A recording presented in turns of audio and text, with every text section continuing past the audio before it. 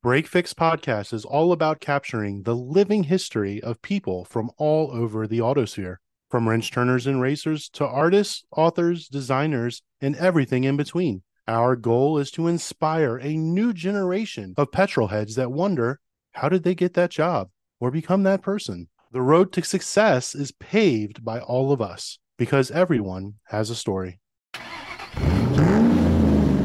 The International Motor Racing Research Center, or IMRRC for short, collects, shares, and preserves the history of motorsports. Spanning continents, eras, and race series, the Watkins Glen-based IMRRC's collection embodies the speed, drama, and camaraderie of amateur as well as professional motor racing throughout the world. For 25 years, the center has welcomed serious researchers and the casual fans alike to share stories of race drivers, race series, and race cars captured on their shelves and walls.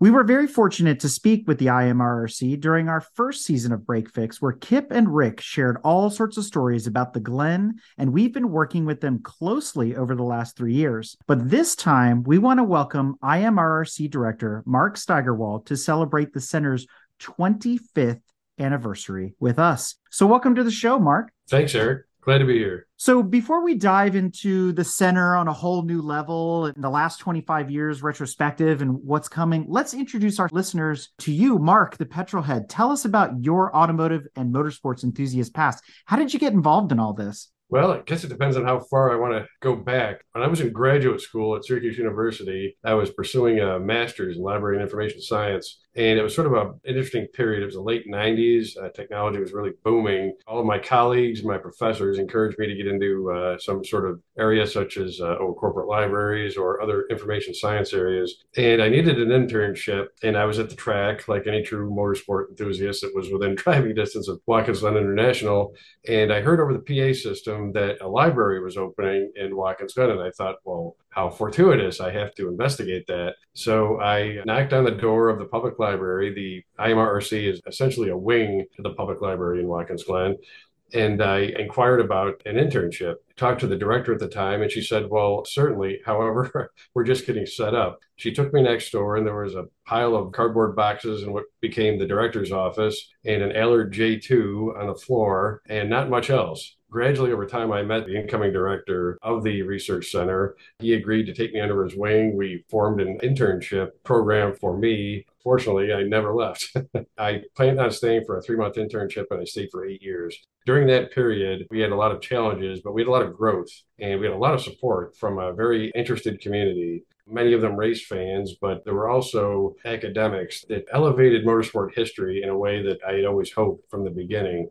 Motorsport as a legitimate study for scholarship really made sense to me. And fortunately, it wasn't really a hard selling point. 25 years later, we're still helping authors with books. We're helping the curious of all age groups and just the casual browser, as well as the aforementioned author, even a few filmmakers out there too. So it was gratifying work for that initial 8 years. During that 8-year period, you actually evolved from intern to director at some point. So take us on that journey. How did that happen? Our core collection was our library. So the library migrated in a smaller form from the public library, and it grew by leaps and bounds. So we accepted donations of motorsport and general automotive books, and we quickly filled our shelves. So my degree was sort of a natural fit there. Meanwhile, we were starting to acquire manuscript materials, personal papers, diaries, photo collections, film collections, all sorts of materials that document motorsport that you would expect. I think what we didn't expect was the sheer volume of material that came, as well as the quality too. So all this material had to be cataloged, had to be organized. We had a very small staff, a couple of volunteers and myself, as well as the director at the time. Our services grew, as did our complexity and our professionalism.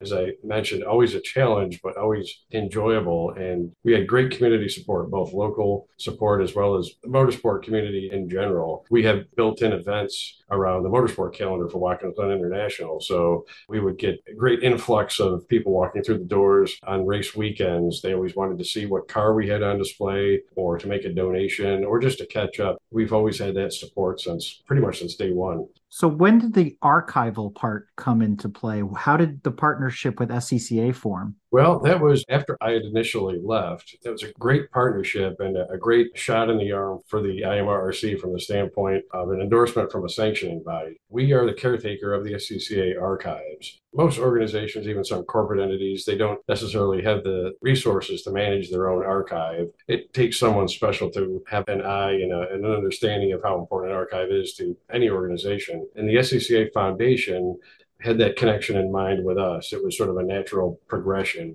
We have a display case in the center that recognizes SCCA accomplishments. That was perhaps the genesis of that idea. But we've always had close relationships with the SCCA. A project now that I essentially adopted a year or so ago, managed by our head archivist, Jenny Ambrose, is really a fairly large undertaking. We're certainly up to the challenge. It's a lot of material. I believe, according to our research assistants, we are up to the letter C in the alphabet going through driver's files. And that's, I believe, 40 record boxes just from A to C so far. Massive amount of material and a collection that's actually getting used quite regularly. I believe about 50% of our research inquiries are centered around that material currently. So it's gratifying all the way around. And the foundation is, as I said, a great partner in this and a supporter of the program. Absolutely. And we've leveraged the center as well ourselves for researching guests on our show, especially for things like the golden era of sports car racing, where I've called up and said, hey, do you have a profile on so-and-so? And it's not necessarily all SCCA material. This was Camel GT, IMSA, depending on what you're looking for. To your point, if you're writing a book or putting a movie together, or in our case, putting together podcast episodes, interviewing these drivers,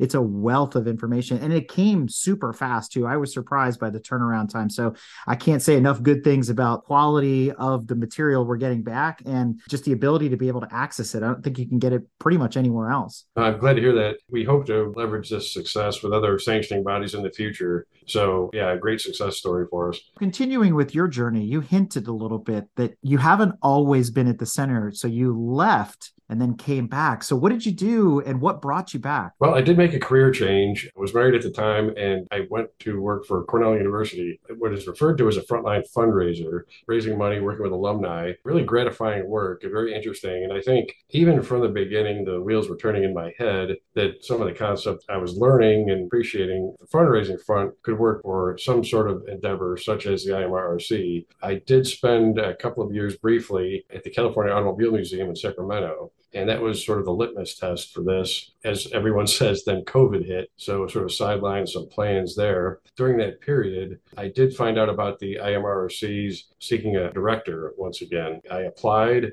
Gratefully, I was chosen for the position. A lot had changed over the years. The mission had stayed intact, but the level of professionalism had certainly gone up. And I was pleased and proud and glad to be back. Initial 8 years I was there at the center was a formative period for our collections. A lot of relationships were really established back during that time that are still in place currently. Meanwhile, collections have grown, awareness has grown among the motorsport community. So we hope to just continue that upward trend. So you talked about building relationships. There's a special one within the halls of the IMRC. I know you're very close with the Artzinger family. So do you want to talk about your relationship with Michael and Duke and the rest? Yes. So back when I had begun, I was fortunate to meet Gene Artzinger, who was one of the key players in the formation of the IMRRC. Jean was a proponent of the public library and the collection, as well as racing, by virtue of her relationship with her husband, Cameron, the founder of post-World War II road racing in America.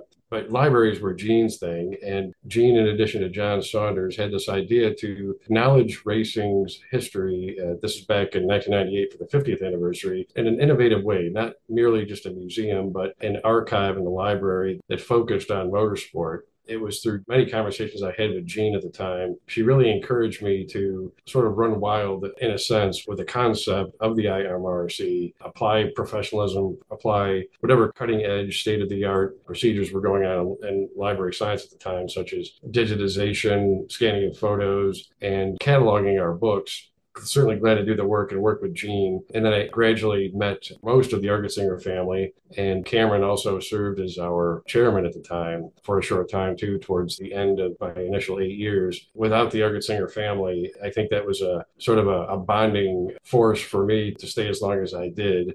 Michael specifically was essentially our chief marketing officer, great supporter of the center. He also had his day job, but then as he became an author, I was always fortunate to work on his book projects with him, working on images, occasionally editing. It was always enjoyable working with him as well. What's really special about the Argetsinger family, and you kind of hinted to it, was talking about the 50th anniversary of Watkins Glen in 1998. They're one of the founding families of sports car racing in the United States because it's centered, grounded, and born there in Watkins Glen. We talked about that on the original episode with Kip and Rick. Watkins Glen is a special place, and the IMRC is just a part of that whole story. So it's pretty incredible. Oh, no, exactly. A famous family. And to see within Watkins Glen, post-war road racing on the streets, on public roads, an interim circuit, and then the current circuit location. And then the series. We had NASCAR early on, 57 and 64 and 65. And then again, obviously in 88, and then through current times, and Formula One for a spell. Pretty much it's a who's who of racing for several decades, and that legacy continues. A lot of things changed during COVID, and you mentioned that things changed. Let's remind people of what was and what's coming back and how COVID changed the way the center is doing business today and what's transpired over the last 3 years since that all took off. Attending a lot more Zoom meetings, certainly even at the board level. So that's not going away anytime soon. Our board is scattered around the country anyway. The work sort of continues. I mean, if you think about research services, we've always provided research services essentially worldwide by virtue of our service model. That's remote. We did have to shutter some of our programming. Our center conversations will come back stronger in 23 for certain. Certainly on the fundraising side, the model changed somewhat. The various government programs, the PPP program that was in place, certainly helped us out as well, too. And then going forward, I think people are so anxious to do things in person. And then, we've gradually, our numbers have gone up since COVID as we've opened our doors. And we've seen an influx of people traveling and seeking the center as a destination. So you mentioned the center conversations. A lot of people that are familiar with the center know exactly what that is. But for those that don't, what are those about and what do they look like in 23? The center conversations were born out of a desire to showcase some of the figures in motorsport that have been influential. Over the years, they've been local and they've been national or international. And we've been fortunate to have some great speakers. We had, off the top of my head, I can remember Dr. Fred Simeone, for example. I can remember Lynn St. James, so many others. And then our local drivers, for example. And we focused on several different aspects of racing history. So from the business side, from the driver standpoint, from the crew chief standpoint, these are all archived at the center currently. These were always free of charge. Occasionally we had refreshments, for example. And our crowds would vary in size. You were up and close and personal with a motorsport personality in an intimate way that it's rarely encountered. Now it's podcast, but this series continues. We're launching a schedule, and I believe we've got 4 speakers set up for 2023 hours, but we'll probably backfill with additional speakers as well. And then there is the symposium, the big one. It's sort of like put all the conversations together in one 3-day event. Let's talk about the symposium, new and improved, starting in 22 Yes. going forward. What's the symposium all about? Why should people come out and check it out? And how is it going to grow next year and beyond? This was my first go around last November. And as you know, you played an integral part in our success and our growth last November. So the symposium is an international gathering of speakers and participants as well, too. Again, free and open to the public on a number of motorsport topics. So this elevates the center conversations to the true scholarly level. We had some great subject matter last year, wonderful topics, a range that would appeal to any motorsport enthusiast, and an opportunity for Q&A from an audience, and this year even live streaming. We hope to continue that again this year. I'm sure we'll have another great slate of speakers as well as growing our audience. We have a partner in all of this, and that's the Society of Automotive Historians. Without them, we could not do what we do. The SAH has a long and storied history of pulling together similar type symposia across the country. So we have a great partner in the SAH, and now the GTM, we're doing great as well too. So again, we've elevated our center conversations to a scholarly level, and motorsport deserves it. no end of topics from 30s era racing, any sort of pre-war topic that you can think of, all the way up through current e-racing. That's right. And I'm glad you brought up the SAH. I'm a member of the Society of Automotive Historians myself. I've been working with them, since the symposium. We got some ideas brewing and things like that. And obviously we have our co-branded, co-sponsored content by both the IMRRC and the SAH that we're replaying through Break Fix throughout the year. So if you weren't at the symposium, you didn't see the YouTube or the Twitch live stream, you can actually catch these as episodes throughout the year, continuing into next year. So fantastic stuff. And I look forward to, continuing to work with you guys on this, because it's not only the living history, but it's also the past. There's a lot of things and subjects and topics that people are interested in, that there's this wealth of knowledge out there, and it's getting it in front of people that's really, really important. I'm glad you are able to facilitate this through the symposium and the center conversations. Oh, exactly. And we're able to capitalize on current topics too. I mean, women in motorsports has been a fairly common topic in some sense over the past few years, but I think we've just scratched the surface of some of the pioneers, especially pre-war. More and more of these stories and these women are coming to the forefront in terms of their exploits. So it's really gratifying to see this level of scholarship applied to that subject specifically. Since you brought a lot of fundraising techniques back to the IMRRC during your hiatus, let's talk about the annual raffle. How does that work? Why is it important? How do you guys select the car that you're raffling off? Maybe what's the next pick, if you can reveal that little spoiler? As a 501c3, we essentially raise all of our own operational funding. The core of that is an annual membership campaign. We're very fortunate. This year, we will have Brian Redmond as our sponsorship chair. We always choose a sponsorship chair that helps to sort of spread the message to a group, indicating how important it is for our work to continue and how it continues with the support of fans like them. We have a great campaign at the beginning of the year that helps to launch a theme for us throughout the year. This year, it's our anniversary. So, we're fortunate to have that sort of hook. And complementing our membership is our sweepstakes. That's something that began as a raffle car, a straight up raffle. A sweepstakes model is slightly different, wherein there's really no limit on so-called ticket sales. We've had a C8 Corvette for the past 2 years, quite successful. And this year, I'm not quite certain what we'll have. It'll launch shortly. Again, an important component for our fundraising. And again, C8 Corvettes have been very popular for us. And we've had other cars in the past. We've had vintage Porsches and Ferraris. So always something interesting that gets our audience's attention. Let's talk about the 25th anniversary celebration. What have you got in mind? Is it going to be a big party? You got something locked down? Well, officially, we will have a party that we're still pulling the elements together for on September 28th. We're choosing that date because it's a Saturday. It'll be the spiritual anniversary for the very first Grand Prix in 1948 for Watkins Glen. That also dovetails with the 75th anniversary of racing in Watkins Glen. That's our somewhat arbitrary date to celebrate. But throughout the year, we will pick other opportunities to promote our own history. We've had several of our fans and supporters come forward congratulating us on 25 years already. So we're grateful for that. And some are being extra generous with their annual membership. So we certainly appreciate that. If you're interested in going to the 25th anniversary celebration of the IMRRC, look no further than racingarchives.org. All the details should be up on the website shortly. But this is also a big year for motorsports, too. I don't want to eclipse your celebration or the 75th of the Glen, but it is the 100th anniversary of the first running of Le Mans. So any thoughts on that, Mark, as a sports car fan? From a personal standpoint, Le Mans is an incredibly important event, and certainly from the manufacturer standpoint, but it's world-renowned. It's the race that everyone thinks about. It was immortalized in a movie starring Steve McQueen. It's featured in Michael Kaiser's movie Speed Merchants. I'm dating myself somewhat, but then as Le Mans has evolved, it still has never lost any of its luster. I mean, during the 50s, there was a tragedy, unfortunately, that could have really stymied motorsport development, but it did not. Le Mans is the great international road race for certain. So certainly we will have exhibits and displays at the center celebrating Le Mans history. Any allegiances, any loyalties that you'd like to share? Do you have a brand that you're rooting for? I shouldn't show bias, but I've always been a Porsche fan for various reasons. It's easy to say that, but it depends on where your history comes from. For me personally, it was an experience with a 356 Porsche. My father wasn't really that mechanically inclined. He worked on his own cars, but the one car he thought he would want to turn a wrench on if he could would have been a 356. So that sort of stuck with me. And then I've never owned a Porsche. Driven several 911s and a 928. So the mystique has always been there, and it continues to this day for sure. sure. So thoughts on the 963, the new LMDH prototype? Gorgeous car, technologically advanced, of course. I certainly would wish Porsche luck.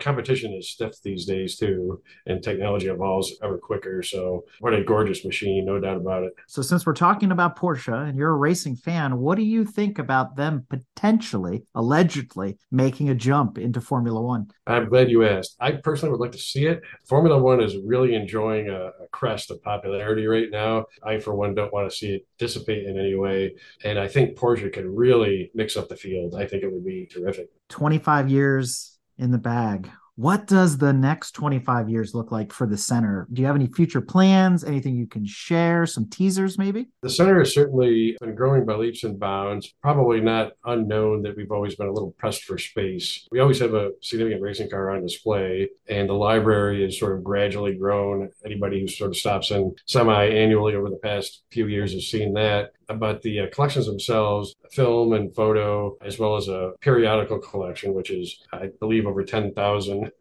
volumes at this point, continues to grow. So we are in need of additional space. So we're looking at options, but we have purchased property on Franklin Street, the main street in Watkins, Glen, at the north end. It gives us a pretty good footprint, and we are currently working with an architectural firm around expansion plans. So there's an awful lot of work that needs to be done beforehand. The overall building design, the functions that it will contain, a lot of work that needs to be done. But we have an opportunity to expand in our anniversary year. Motorsport deserves it. So we want to take that leadership role on, like we've done with the SCCA, and push forward. We used to say when we first started 25 years ago or so, for the first few years, so many of our donations were about people cleaning out closets and basements and attics. That still goes on, but as we've expanded and as we've honed in on primary resource materials, a lot of that material is out there now, and it's still somewhat within a musty corporate archive. It's not being utilized. We offer that management option of professionally archiving and making resource material available for researchers. It could be as simple as a copy of a photo, but it could be more in-depth. Since I've been back over the past year, I've touched base with a couple of authors that I recall helping 15, 20 years ago that are still at it, writing authoritative books on motorsport. We're still helping them with their research. So very gratifying work. It continues, and I can't personally see an end to the need for this. So we do need to expand, and we're addressing that now. Congratulations. I mean, well deserved. And I'm looking forward to the move-in date, to come check it out, come on tour. So what's going to happen to the old IMRRC? Is it going to just be reabsorbed back into the library, or will it have a function still? We'll continue operations there, certainly for the foreseeable future. We might repurpose that space in some way. Certainly it serves us well for office space. We might have quieter space for researchers to work. It's sort of an evolving project for us, depending on how we'll continue to utilize that space and what the new space will look like. So Mark, with that, any shout outs, promotions, or anything else you'd like to share that we didn't cover thus far? Well, I would just encourage everyone to certainly visit us on the website, but visit us in person as well, too, on race weekends. We will expand our hours to being open on Saturdays and race weekends. In the past, certain race weekends, we might be open the entire weekend, but always call ahead if you're making plans. But Saturdays on race weekends are given in 2023. I'll certainly thank everyone who supported us over the years. There are names too numerous to mention. I should remind everyone we have a really dedicated governing council made up of leaders in motorsports, as well as a local contingent too. Everyone's invested in the Watkins Glen area. That goes without saying because we're expanding in Watkins Glen. Our operation is staying rooted right in upstate New York. Our reach has always been international. It continues on that trajectory. Thank everyone who's made us the success that we are these days. We just continue moving forward. Special thanks to Watkins Glen International. Michael Printup and his crew have always been supportive of us, and we're grateful for his time and our exposure at the track too. I mean, today's racing will be tomorrow's history. We're working hard to preserve all of that history, even the most recent racing. To learn more about the International Motor Racing Research Center, check out their website, www.racingarchives.org, or follow them on social media at IMRRC. And if you happen to be in town, post-race or beforehand, stop by the center and meet up with folks like Mark and Kip while you're there. And if you'd like to get in contact with Mark and be part of the next 25 years of the center's growth, reach out to him via email at mark@racingarchives.org. Mark, I can't thank you enough for coming on the show. And, I appreciate the partnership that we've grown over the last couple of years. And I look forward to continuing working with the IMRRC and being part of the next 25 years and celebrating with you guys this year. So it's fantastic. I mean, you guys are second to none. There's really nothing else out there like this, especially for automotive historians like myself and others that are looking for answers and looking for our haven, our place to go. So thank you. Thank you for everything you guys do. Oh, well, thanks, Eric. We really appreciate the opportunity. And yep, come in and see us when you can. The following episode is brought to you in part by the International Motor Racing Research Center, as well as the Society of Automotive Historians, the Watkins Glen Area Chamber of Commerce, and the Artsinger family. If you like what you've heard and want to learn more about GTM, be sure to check us out on www.gtmotorsports.org. You can also find us on Instagram at Grand Touring Motorsports. Also, if you want to get involved or have suggestions for future shows, you can call or text us at 202-630-1770 or send us an email at crewchief@gtmotorsports.org. We'd love to hear from you. Hey everybody, Crew Chief Eric here. We really hope you enjoyed this episode of Break Fix, and we wanted to remind you that GTM remains a no annual fees organization. And our goal is to continue to bring you quality episodes like this one at no charge. As a loyal listener, please consider subscribing to our Patreon for bonus and behind-the-scenes content, extra goodies, and GTM swag. For as little as $2.50 a month, you can keep our developers, writers, editors, casters, and other volunteers fed on their strict diet of Fig Newtons, gummy bears, and Monster. Consider signing up for Patreon today at www.patreon.com/GT Motorsports. And remember, without fans, supporters, and members like you, none of this would be possible.